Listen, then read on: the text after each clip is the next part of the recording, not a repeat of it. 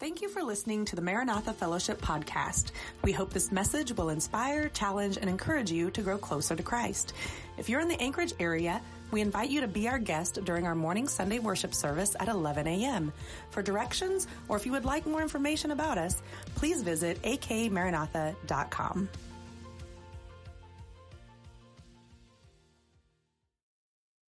John 20. Why did John write? Why did John write the Gospel of John?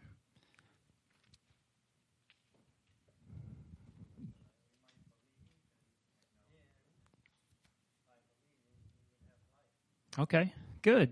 So what's the scripture reference for that? I think anytime you read the Gospel of John, you ought to look at that reference. Anybody know? It's right at the end. Yeah, pretty close. Not exactly at the end.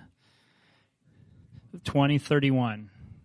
If you don't mind underlining your Bible, that'd be a good one to underline. Anytime you have a writer that tells us their purpose, that's a benefit. If you're on your phone, you can hold down on it and you can underline that way. But that's always a good, and then if a note comes up, it's always good to put, this is the purpose for which John writes. He tells us why he's writing. And then we have to think that the unity of the book is found in his purpose. So anytime we're reading through the book, it's certainly we want to be encouraged as believers, but he's got something else in mind. He wants us to believe and have life in Jesus. And so we've been looking at the conversations in the Gospel of John, and we've come through several of them. But anybody remember what the last one was? Mary Magdalene. And there's some things that happen there. The resurrection morning rolls around, and some people go to the tomb. Who are they? Peter and John, and who else? Mary Magdalene, right? And John, he looks in and something happens. What happens there? He believes. He believes. He looks in and he believes. What was it that caused John to believe? Okay. He saw the fabric laying there, and what would that possibly tell us?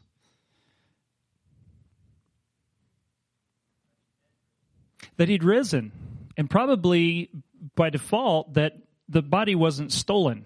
Okay, that was one of the arguments early, was somebody came and took the body of Jesus, and in fact that was one of the arguments that the religious leaders put out, was that the disciples came and stole the body. And so we know that John believed. Peter leaves the scene and goes back.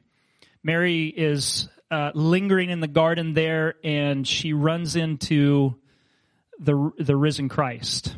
And as she's talking to him, she thinks that maybe it's the gardener or somebody else, and he calls her by name, and she realizes who it is. And then he sends her on a mission, which is what?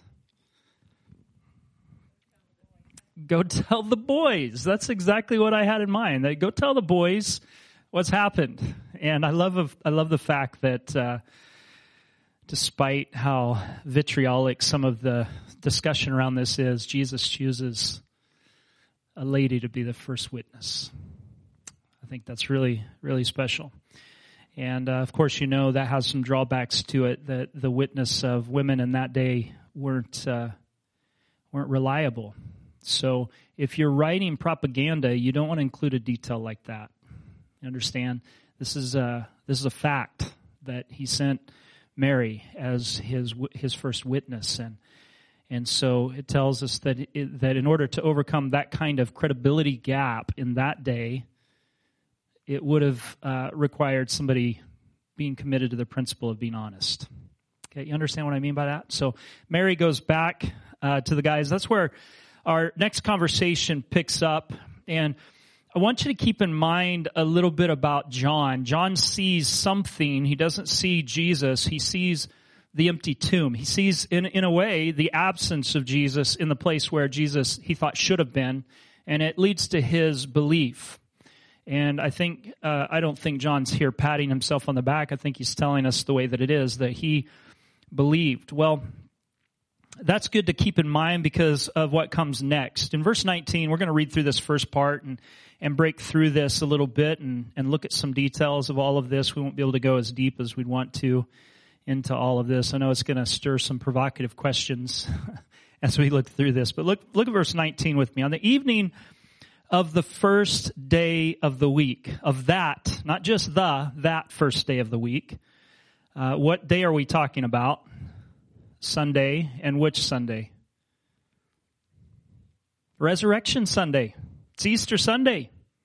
It's the evening of that night. And here, I want to just say this and we'll move on. But John breaks away from his typical convention of using Jewish timing.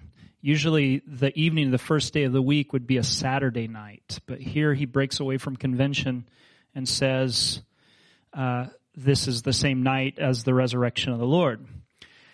When the disciples were together, the doors were locked for fear of the Jewish leaders. Jesus came and he stood among them and he said, "Peace be with you." After he said this, he showed them his hands and his side. The disciples were overjoyed when they saw the Lord.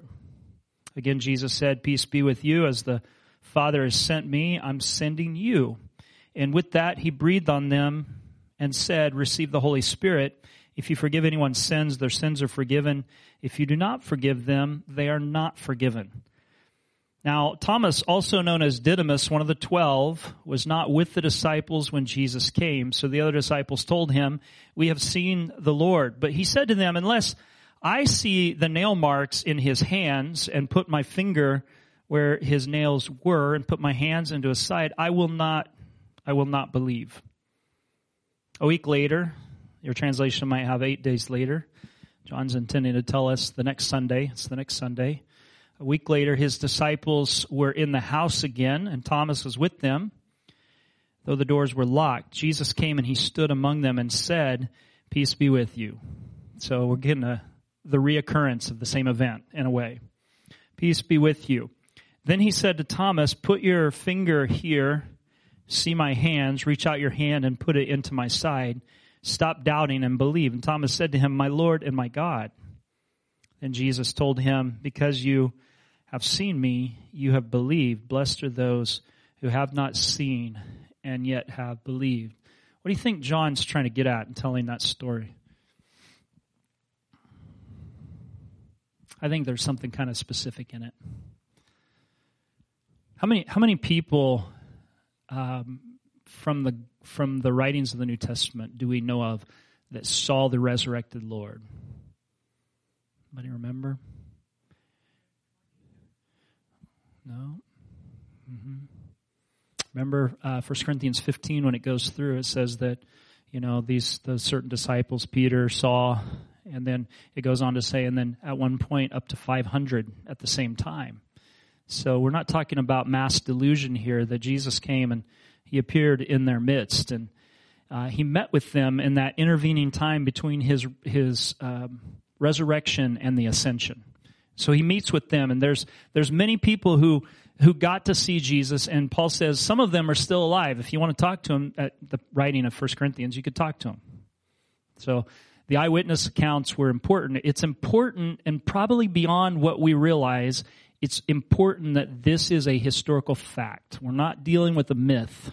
We're not dealing with a useful fiction. Some people believe in religion not because they really believe it, but because it helps them get through life, helps them get through the day. And so Paul says, if Christ is not raised, then our faith is in vain. In other words, our faith is built on a fact. Okay? If it didn't happen, then we're believing in a fantasy. And I hope we'll get that through to our heart tonight, that this isn't just, a lot of people will say it doesn't matter what you believe so long as you believe it with all your heart. It does matter what you believe.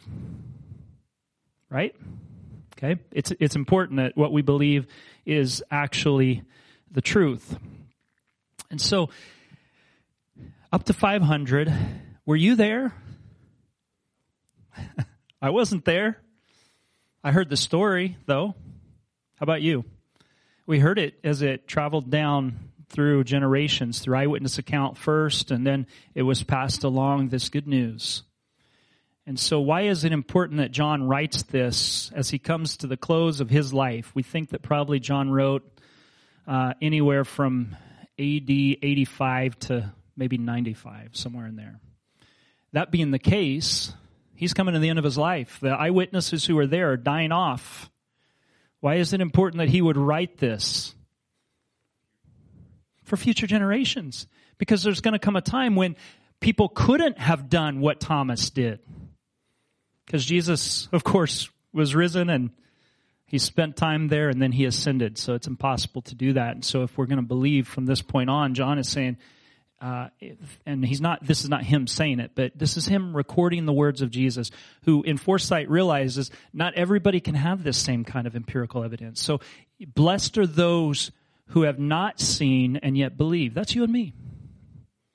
So he's encouraging this kind of belief as the gospel begins to move out in concentric circles away from Jerusalem and into Judea and Samaria to the ends of the earth.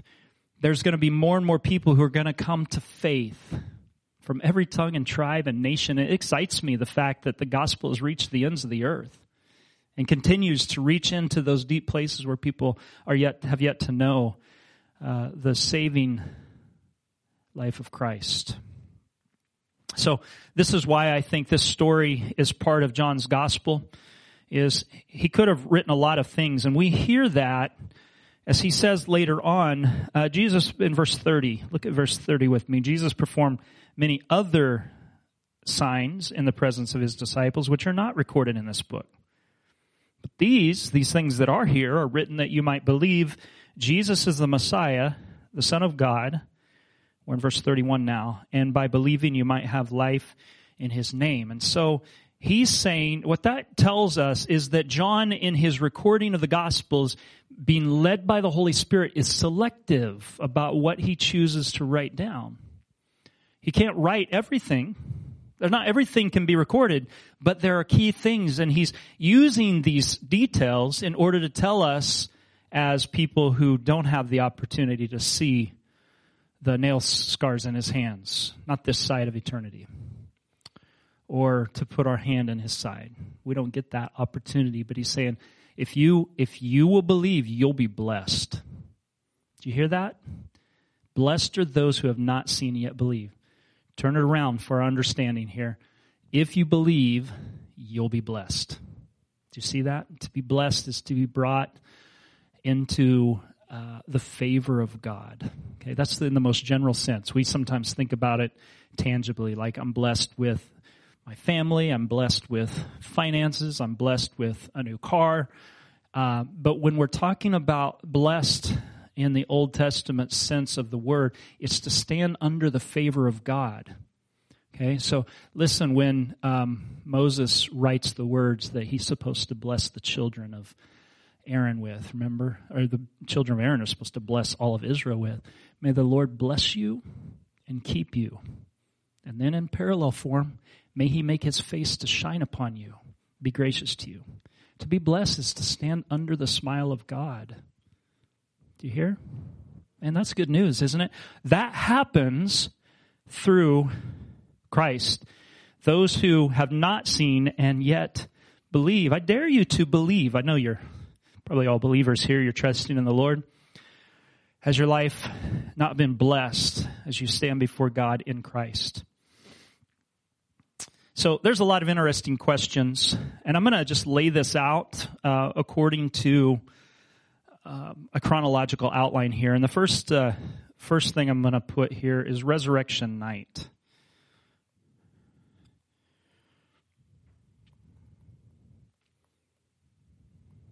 Resurrection Night, sorry.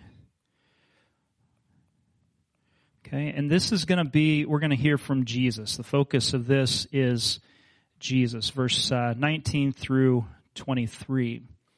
And the first thing I'd like you to notice here is that he appeared to them. He appeared to them. Okay, who's the he? Jesus. And who's the them? Disciples in the same room. It says in verse 19, Jesus, he came and stood among them. We heard it's on the evening of the first day of the week. This would have been the same day of the resurrection. Who has he appeared to at this point that we know of? Resurrection Day. Mary and the Emmaus boys or possibly a couple. Some people think maybe it was Cleopas and his wife that are on the road to Emmaus, but we tend to put those two as guys. But maybe it's a couple. Wouldn't that be lovely? To be the first couple that Jesus appeared to. I don't know. And so there's a possibility there, and there's a good argument that could be made for that. Mary, the two on the road to Emmaus. And then who? These guys right here. This is it. He comes into the room on that first day of the week. Resurrection night. Minus Thomas. Yes. Good point. He's not there. He came and he stood among them. And notice what he says in verse 19. Verse 19 says that he comforted them. He said, peace be with you, or peace to you. Might be a little bit better way to say that. And this is a kind of a blessing. And it really matters. The circumstance really determines what exactly Jesus is saying here. Raymond Brown, who's got one of the best commentaries on the book of John, he says that it was a standard greeting, but when it was said in a particular way, in a solemn context, it became a statement of comfort and revelation in otherwise troubling times. So a statement of comfort and revelation. And he mentions Gideon and he mentions Daniel, how when they are faced with this moment where God's presence comes, or an angel comes, and they're about ready to receive something and they're scared, peace to you. Peace to you. And that's the word. It brings comfort, but it also prepares them for something that God is going to say or do in their midst. And so you can imagine here that this is what this moment would have been like, since only 3 people had seen Jesus alive. And now he's revealing himself. There's been rumors stirring. Mary's come back. I bet some of the guys are thinking, can we trust this report? Others have believed. John's believed.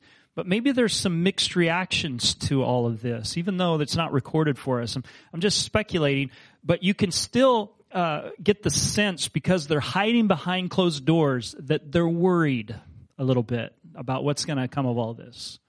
Even if Jesus was raised way out of the woods, well, I think they think differently once he comes into the room. At least it changes things a little bit. They really change their tune when they get filled with the Holy Spirit. Okay, so here they are in this room. It would have been one of those moments.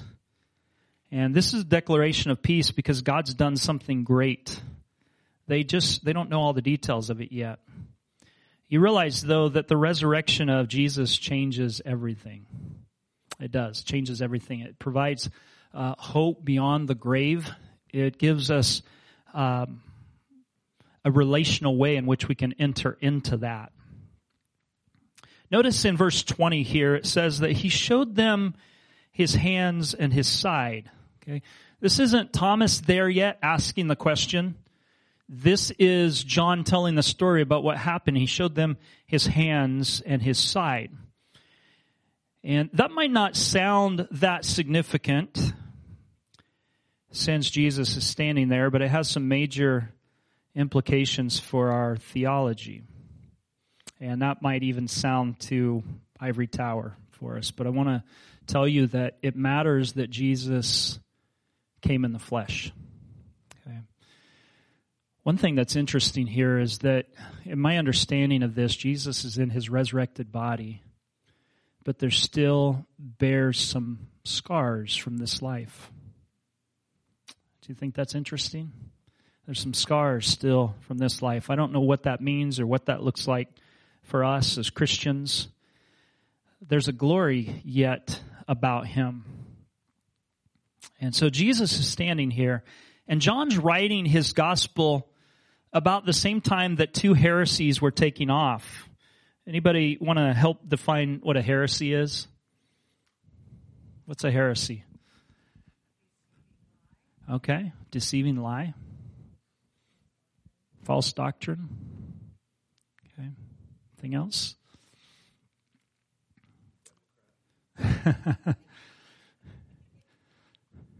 No, it's all right. Think about this, that usually a and this isn't always the case, I don't know if this even would apply here, but oftentimes heresy comes from one truth exaggerated to the exclusion of another. Okay, so you take one truth and exclude the other side, and you get a heresy. And I think this sometimes happens, but there are two heresies that are beginning to become prevalent right about the time John is writing, in the, let's say, 80, 90. Okay? Anybody want to take a guess at what those are? Okay. Gnosticism. It's right here. That's a G. Okay, this comes from the Greek word gnosko, which means to know. It's knowledge is your salvation and not Christ. Okay. I'll talk. Well, kind of. Let me talk about this second one, and then I'll define these a little more. The second one, that's an O, Docetism. Okay, and Docetism comes from a Greek word dokeo, which means to appear, it looks like. Okay, and what these two have to do with, first, let's talk about this bottom one here, Docetism. Okay, and Docetism taught that Jesus was not really human, he only appeared to be human. So this false doctrine begins to come into the church. And it has its roots, just as Gnosticism does, in Greek philosophy. And so people thought if God were in flesh, he couldn't be tainted by really coming into the material world, because the material world was corrupt and evil. How do we feel about the material world? Let's go back to Genesis. What's the Bible say about it? It was good. Created good. Okay, and then what? Okay, what do we call that? There's a 4-letter word for that. The fall, right? Okay, and the Bible says in Romans 8 that all creation is groaning, waiting for the adoption to happen. So creation is, there was a curse that fell upon the ground, remember, and it made getting produce really hard. And we find that there's things that are not quite as they should have been under the good banner of God's creation. And that's because of the sinfulness of humanity, and we were the first stewards of this place. And so there was a result of that. So we believe that the material world was created good, but has been marred by sin. In Greek philosophy or mythology, they taught that there was another evil god that created the material world to enslave the spirit world. And so what's really good is the spirit world, what's bad is the material world.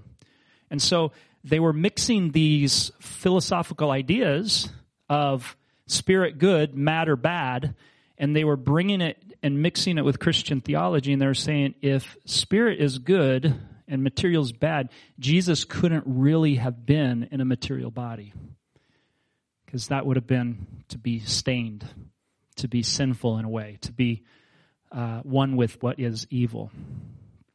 Okay, so you have Docetism. So its solution to this is he wasn't really human, he only appeared to be.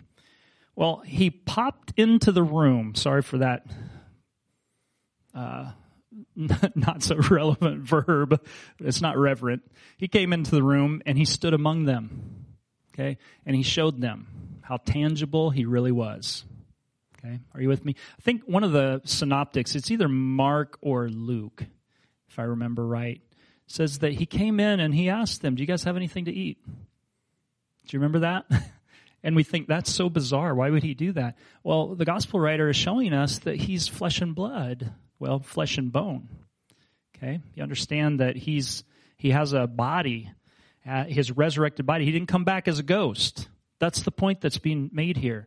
Gnosticism believed something similar in terms of matter being evil and spirit being good. And so what they did is they thought, and this happened, this is one of the stumbling blocks for the Greeks, or the stigma that was there, was that if somebody died and their body or their spirit was released from this material's prison, why would they come back to it?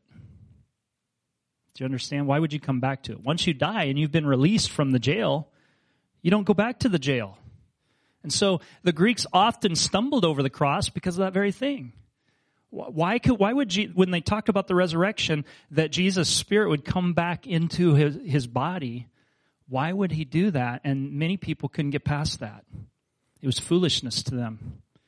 Wisdom was found in ascending beyond the material world. And so Gnosticism taught that. John is dealing with the beginnings of these things.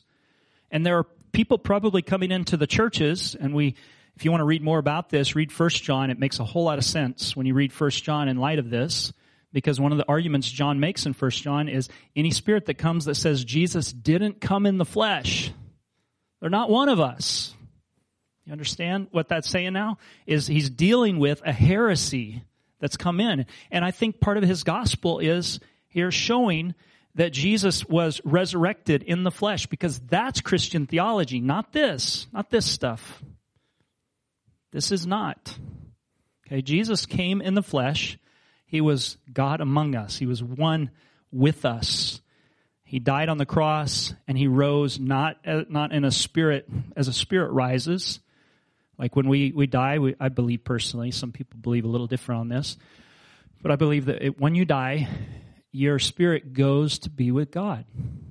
Okay, some people believe in soul sleep, which means they think your spirit sleeps in the grave until Jesus comes back.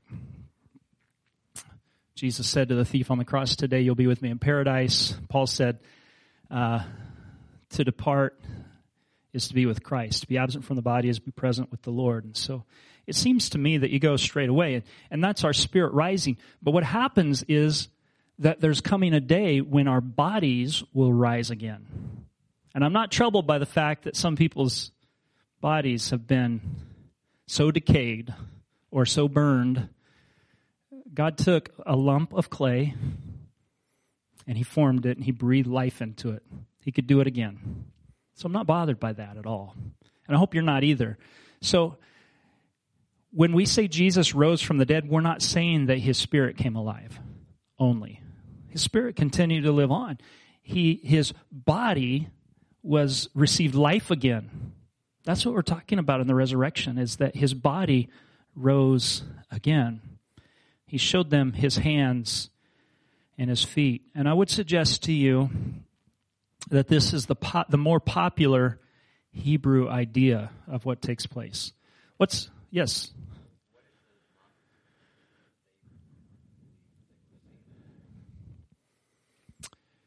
They didn't focus so much on the resurrection. Well, I wouldn't say that. Gnosticism is a really broad category. There's a lot of different beliefs. Some of the extra gospels that sometimes you hear people naming, they're Gnostic gospels. And you'll know the difference. If you read them, you'll know the difference. Because they're weird, really weird. Like Matthew, Mark, Luke, and John, they go together. You can tell they're different authors, they use different language, different syntax. But you start reading those other guys, whoever they are, and it gets weird. And I don't think they're disciples, but it's this broad category, and they don't focus so much even on Jesus so much as that this certain knowledge will help us ascend beyond the physical world. It's really a strange thing. It's not like Christianity. You know, if you thought some of the cults that are around today are weird, this is even more separated from that. So, and that's not to endorse modern cults. I'm just saying that this gets pretty far out there. And it's what happens when you mix pagan philosophy with Christianity.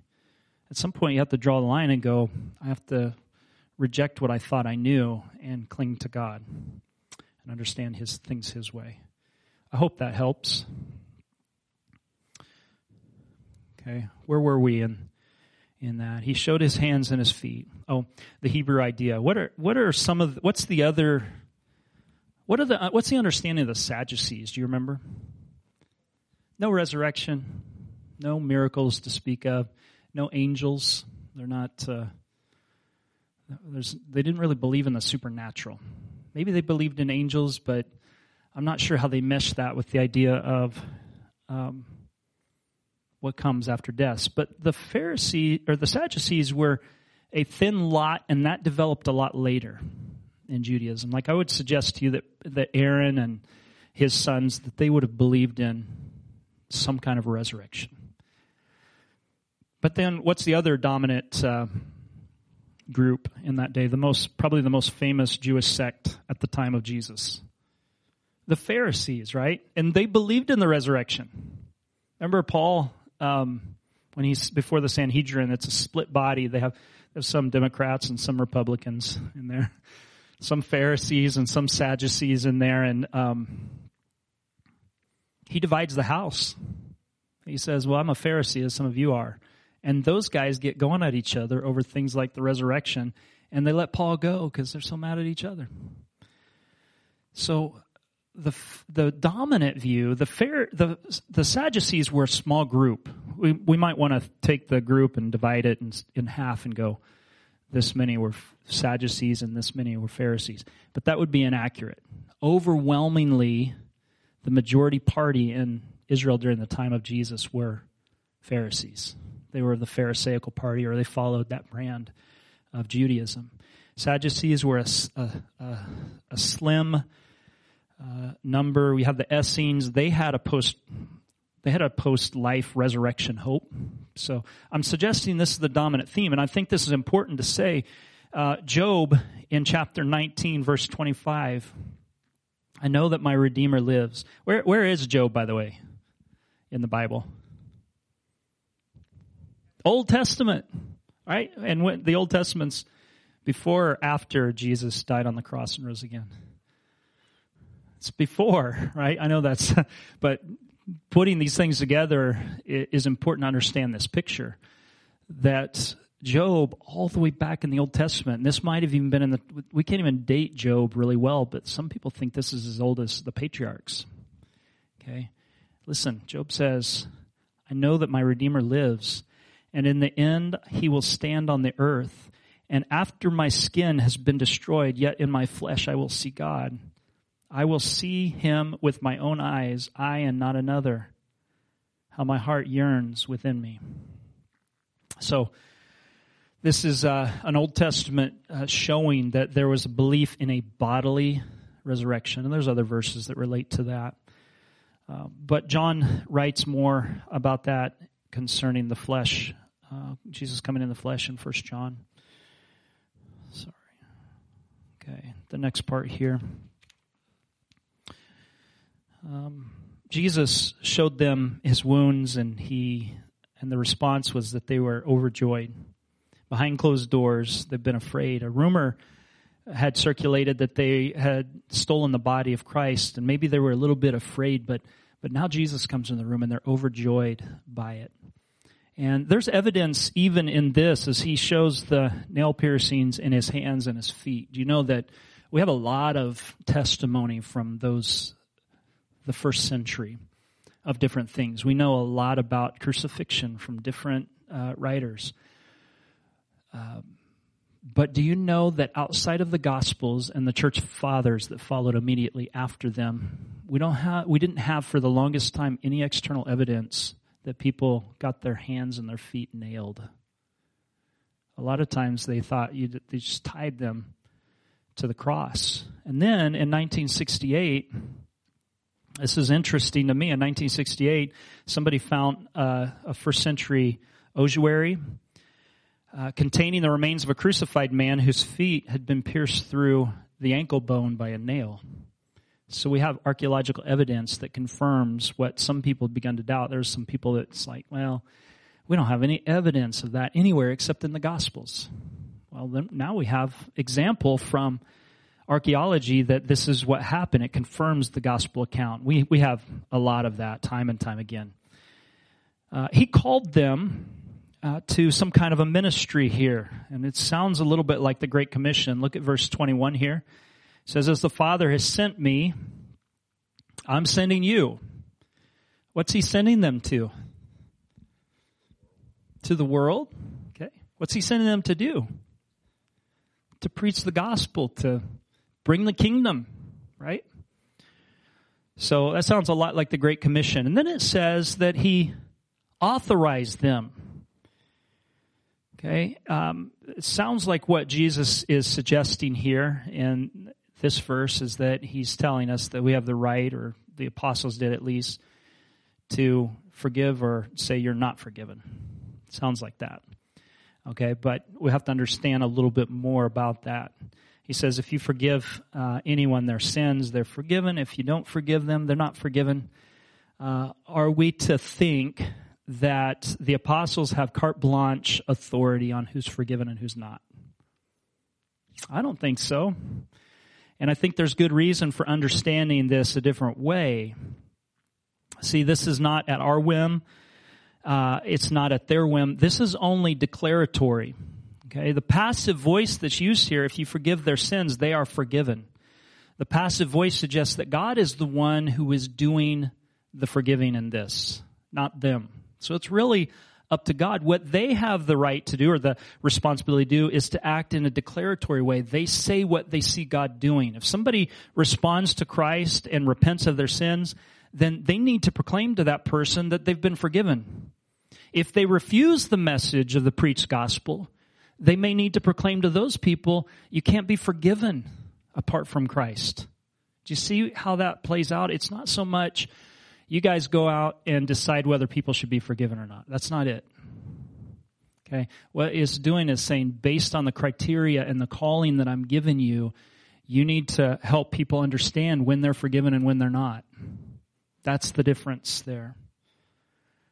Okay, Merrill Tenney says he's a late Bible scholar who dealt a lot with the book of John. He says, it's never been the role of the minister or priest to forgive sins. They can only announce the fact that sins have been forgiven. When the message is accepted, forgiveness is granted. When it's refused, forgiveness is withheld. And Mark chapter 2, verse 7, Mark reminds us in his argument for the deity of Christ that only God can forgive sins.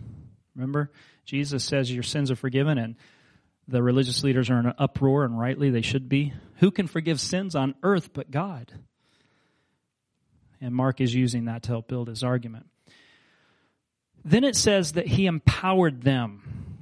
He breathed on them and said, receive the Holy Spirit. Okay, let me ask a question here. In your estimation, because right now, where are we? What period of time after the resurrection are we? Not quite. Yeah, sorry. I thought we'd be moving much quicker than this. The evening of the resurrection. Okay, is this before or after Pentecost? It's before. He breathes on them the Holy Spirit. How do we reconcile that?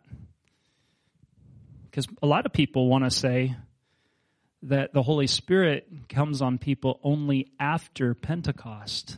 Is that how we're to understand this?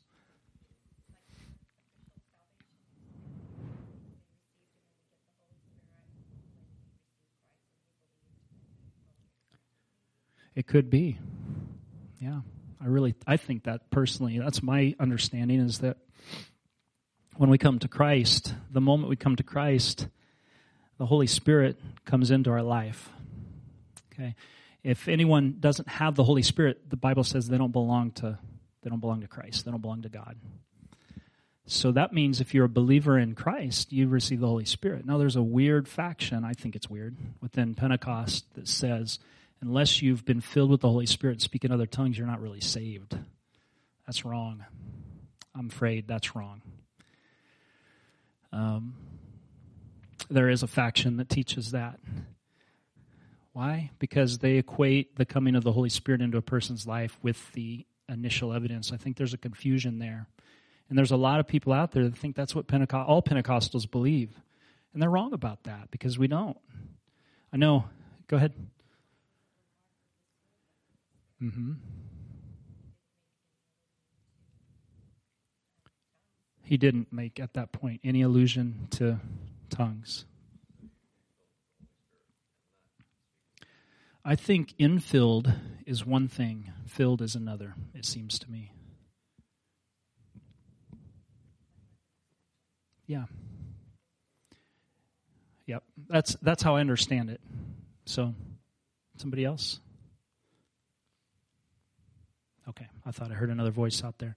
Well, here's 3 options that the Bible scholars have come to regarding this. The first, it seems to me, well, not to me, this is D.A. Carson, that John included his Pentecost account in a separate place.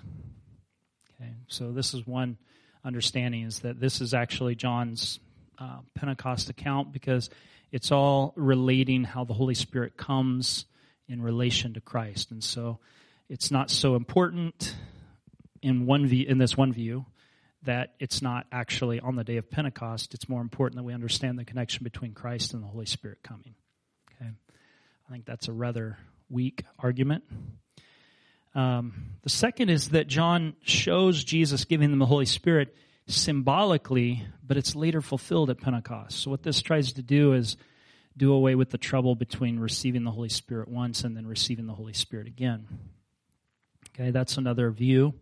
And that's possible. It could be.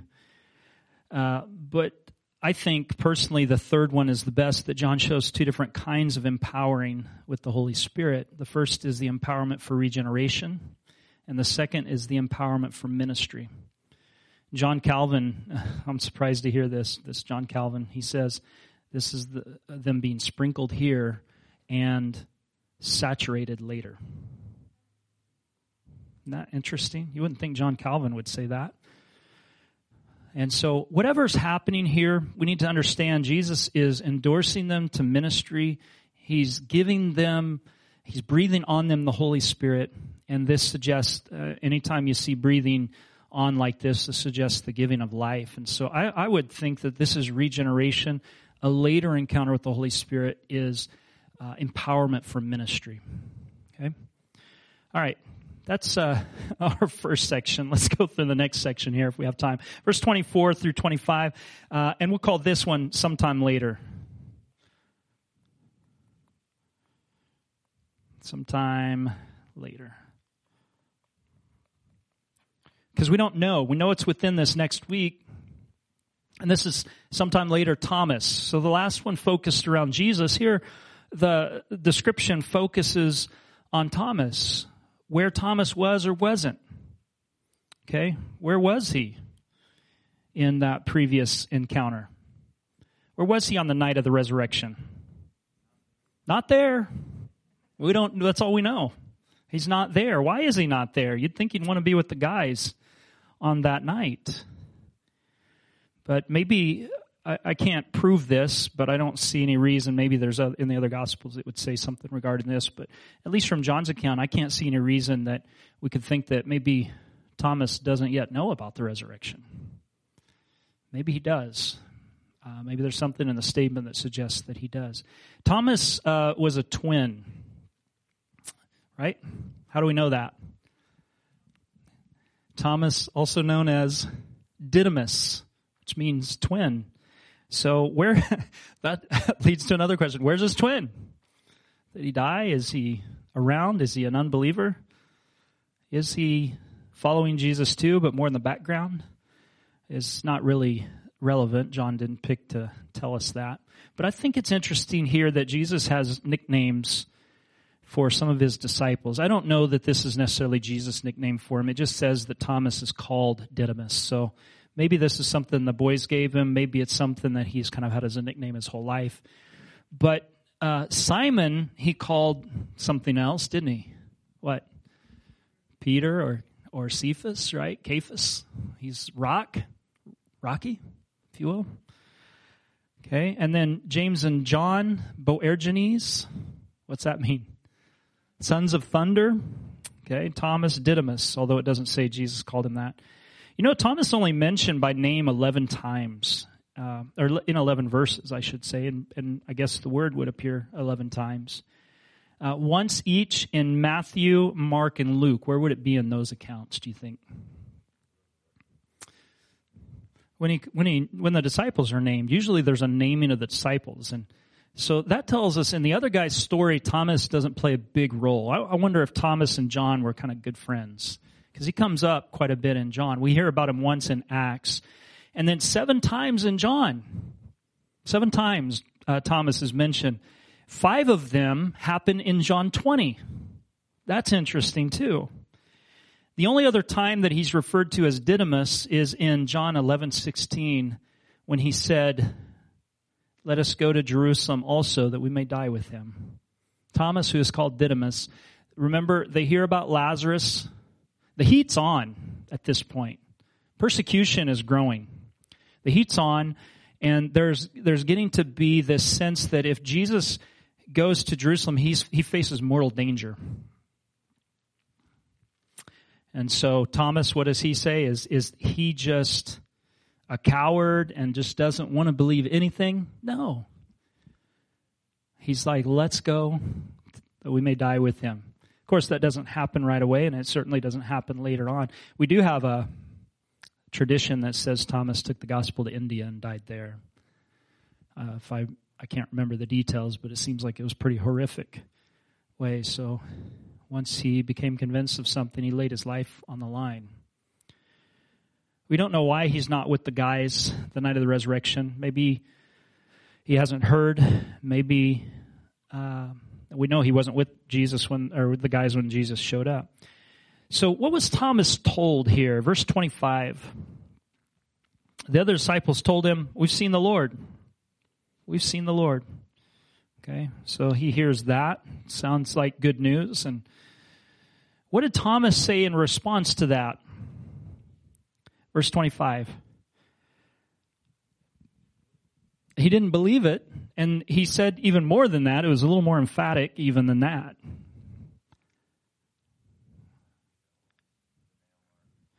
Unless I see the nail and let put my finger. Yep. I will not believe.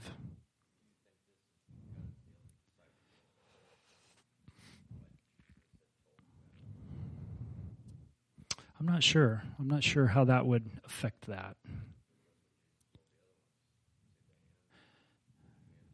Maybe. And then he's repeating, saying, I need to see it like you guys did. Yeah. Maybe that's it. That's a good point. Well, he says, I'm not going to believe. I need some more evidence. But here's what Thomas has. He has the promise of Jesus that he would return to them. He's made that promise already. And that maybe that's something he should have believed. And he has the reliable witness from people that he's known intimately, who are, I'm sure he has the sense they're not playing a joke on him. I don't know that they even joke about that at this particular time. But he still, for whatever reason, can't believe it, won't believe it. So what he requires then is empirical evidence. Empirical evidence is some kind of evidence that comes from the senses. Okay, so from the eyes, from the touch. He needs that. He wants that. In other words, I don't know that he needs it because we didn't need it and we believed. But that's what he thinks he requires to believe. He wants to see. It says, I want to see, I want to touch. And incidentally, how does he know that Jesus was nailed and pierced? Was he there at the crucifixion? I don't know. Maybe it would seem to me maybe he would stand way in the background. That's possible. He could have stood afar off. Or another possibility, he wasn't there and he only heard about the details. Do you understand the significance of that? Is that if Thomas really wasn't there, how did he know Jesus was pierced? How did he know about the spear in the side? I would suggest if that happened, that could be a possibility. Somebody told him, which leads us to this problem. He'll believe one story from these guys, but he won't believe the other. That's a problem. But he's willing to reject the idea that Jesus is risen. Hey, we're in the last point here, verses 26 through 29, and this is a week later.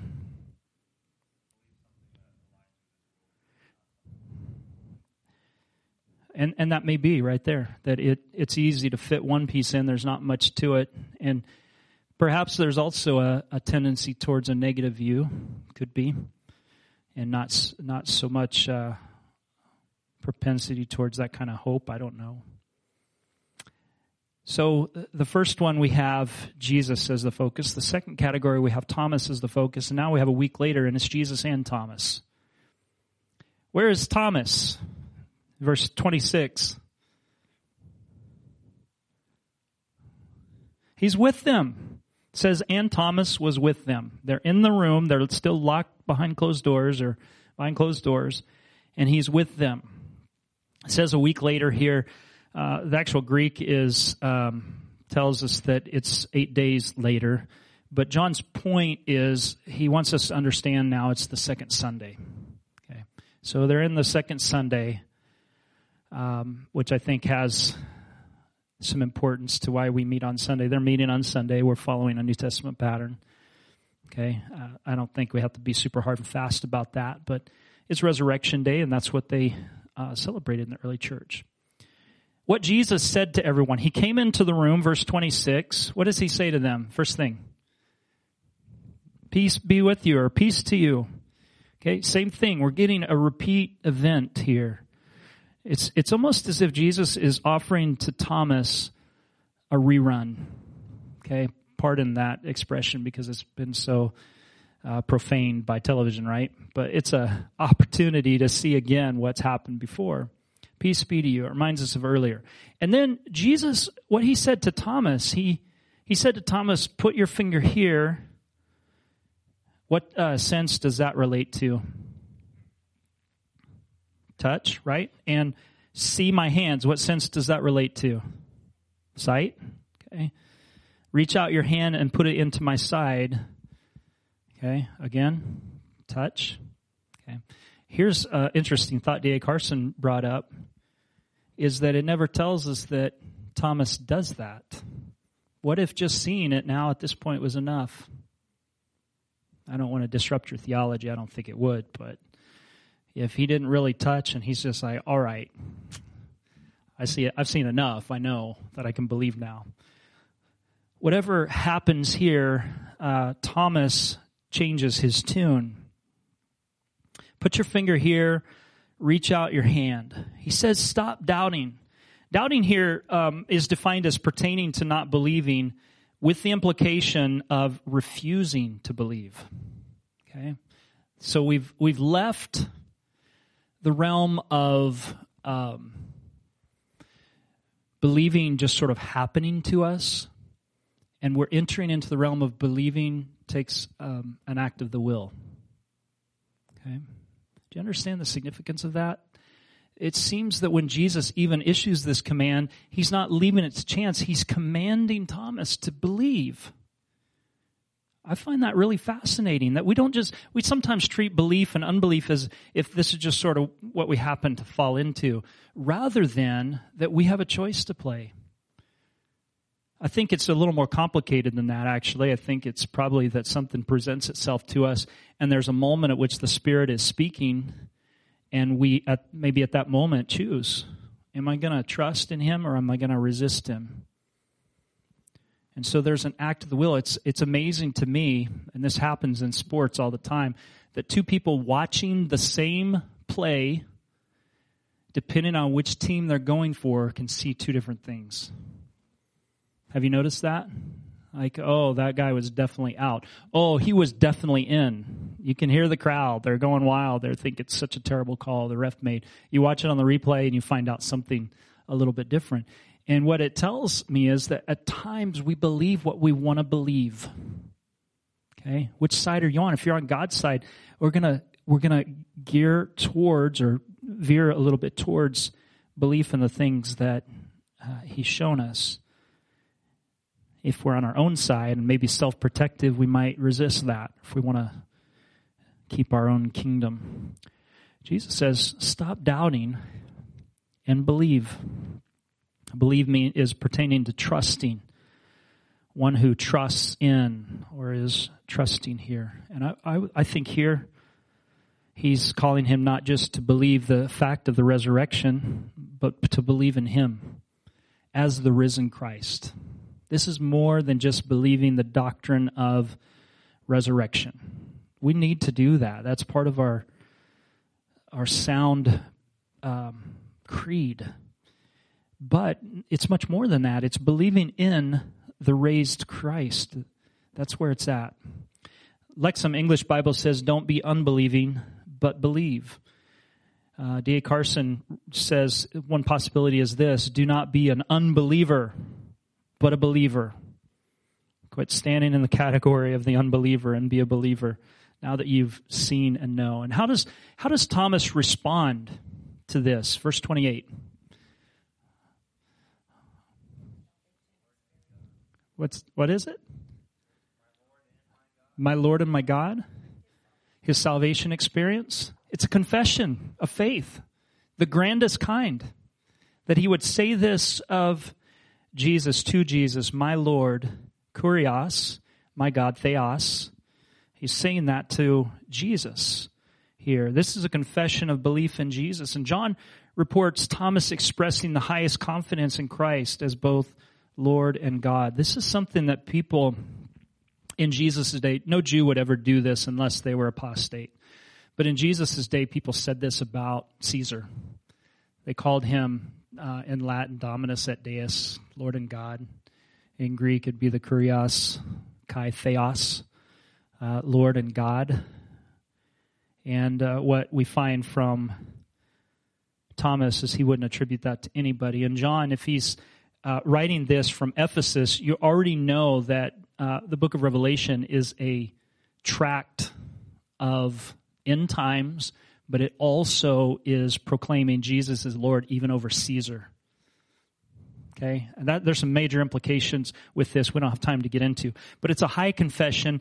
And then I'd like you to notice, my Lord and my God. This isn't an abstract theological statement. This is a personal confession of faith. Not just the Lord and the God, my Lord and my God. Do you understand? It's personal for him. It's a personal confession. And then you see how Jesus responded. Because you've seen me, you've believed. Blessed are those who have not seen and yet believe. John writes so that we will believe. And those who believe stand under the blessing of God.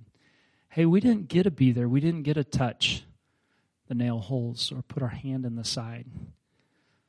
But we believe the testimony, and God says, I bless you as a result of that. Remember God's promise to Abraham? Through your seed, all the nations of the earth will be blessed. In the Old Testament, they want to make that a plural, but you realize that seed is a collective singular. I hear it's that in Hebrew. I hear that's that in Greek. I hear it's in English. Collective singular means that the same word can be both plural and singular, like deer. We don't say deers. We say moose, right? And what's the plural of moose? Moose. Collective singular. Seed? Seed. Paul tells us in Galatians, not seeds as of many, but as of one, the seed Christ. Through your seed came down Abraham, Isaac, Jacob, Judah, through the line of David. Through your seed, all the nations of the earth will stand under God's smile as they turn to him. Amen? Amen. That's you and me. There's a reason to rejoice tonight. Hey, thanks for loaning me 3 more minutes. Let's stand. Amen. Thank you, Lord,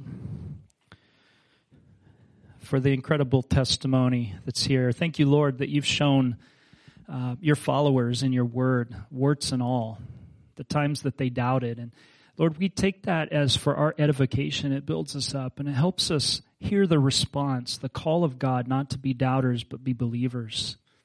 We want to trust in you.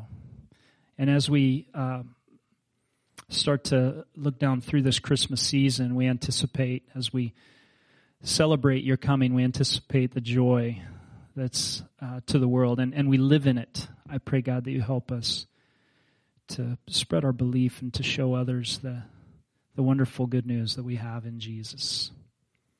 Thank you, Lord. I pray for your help in this in Jesus' name. Amen. Amen. God bless you. Thanks for being here tonight. Thank you for joining us today.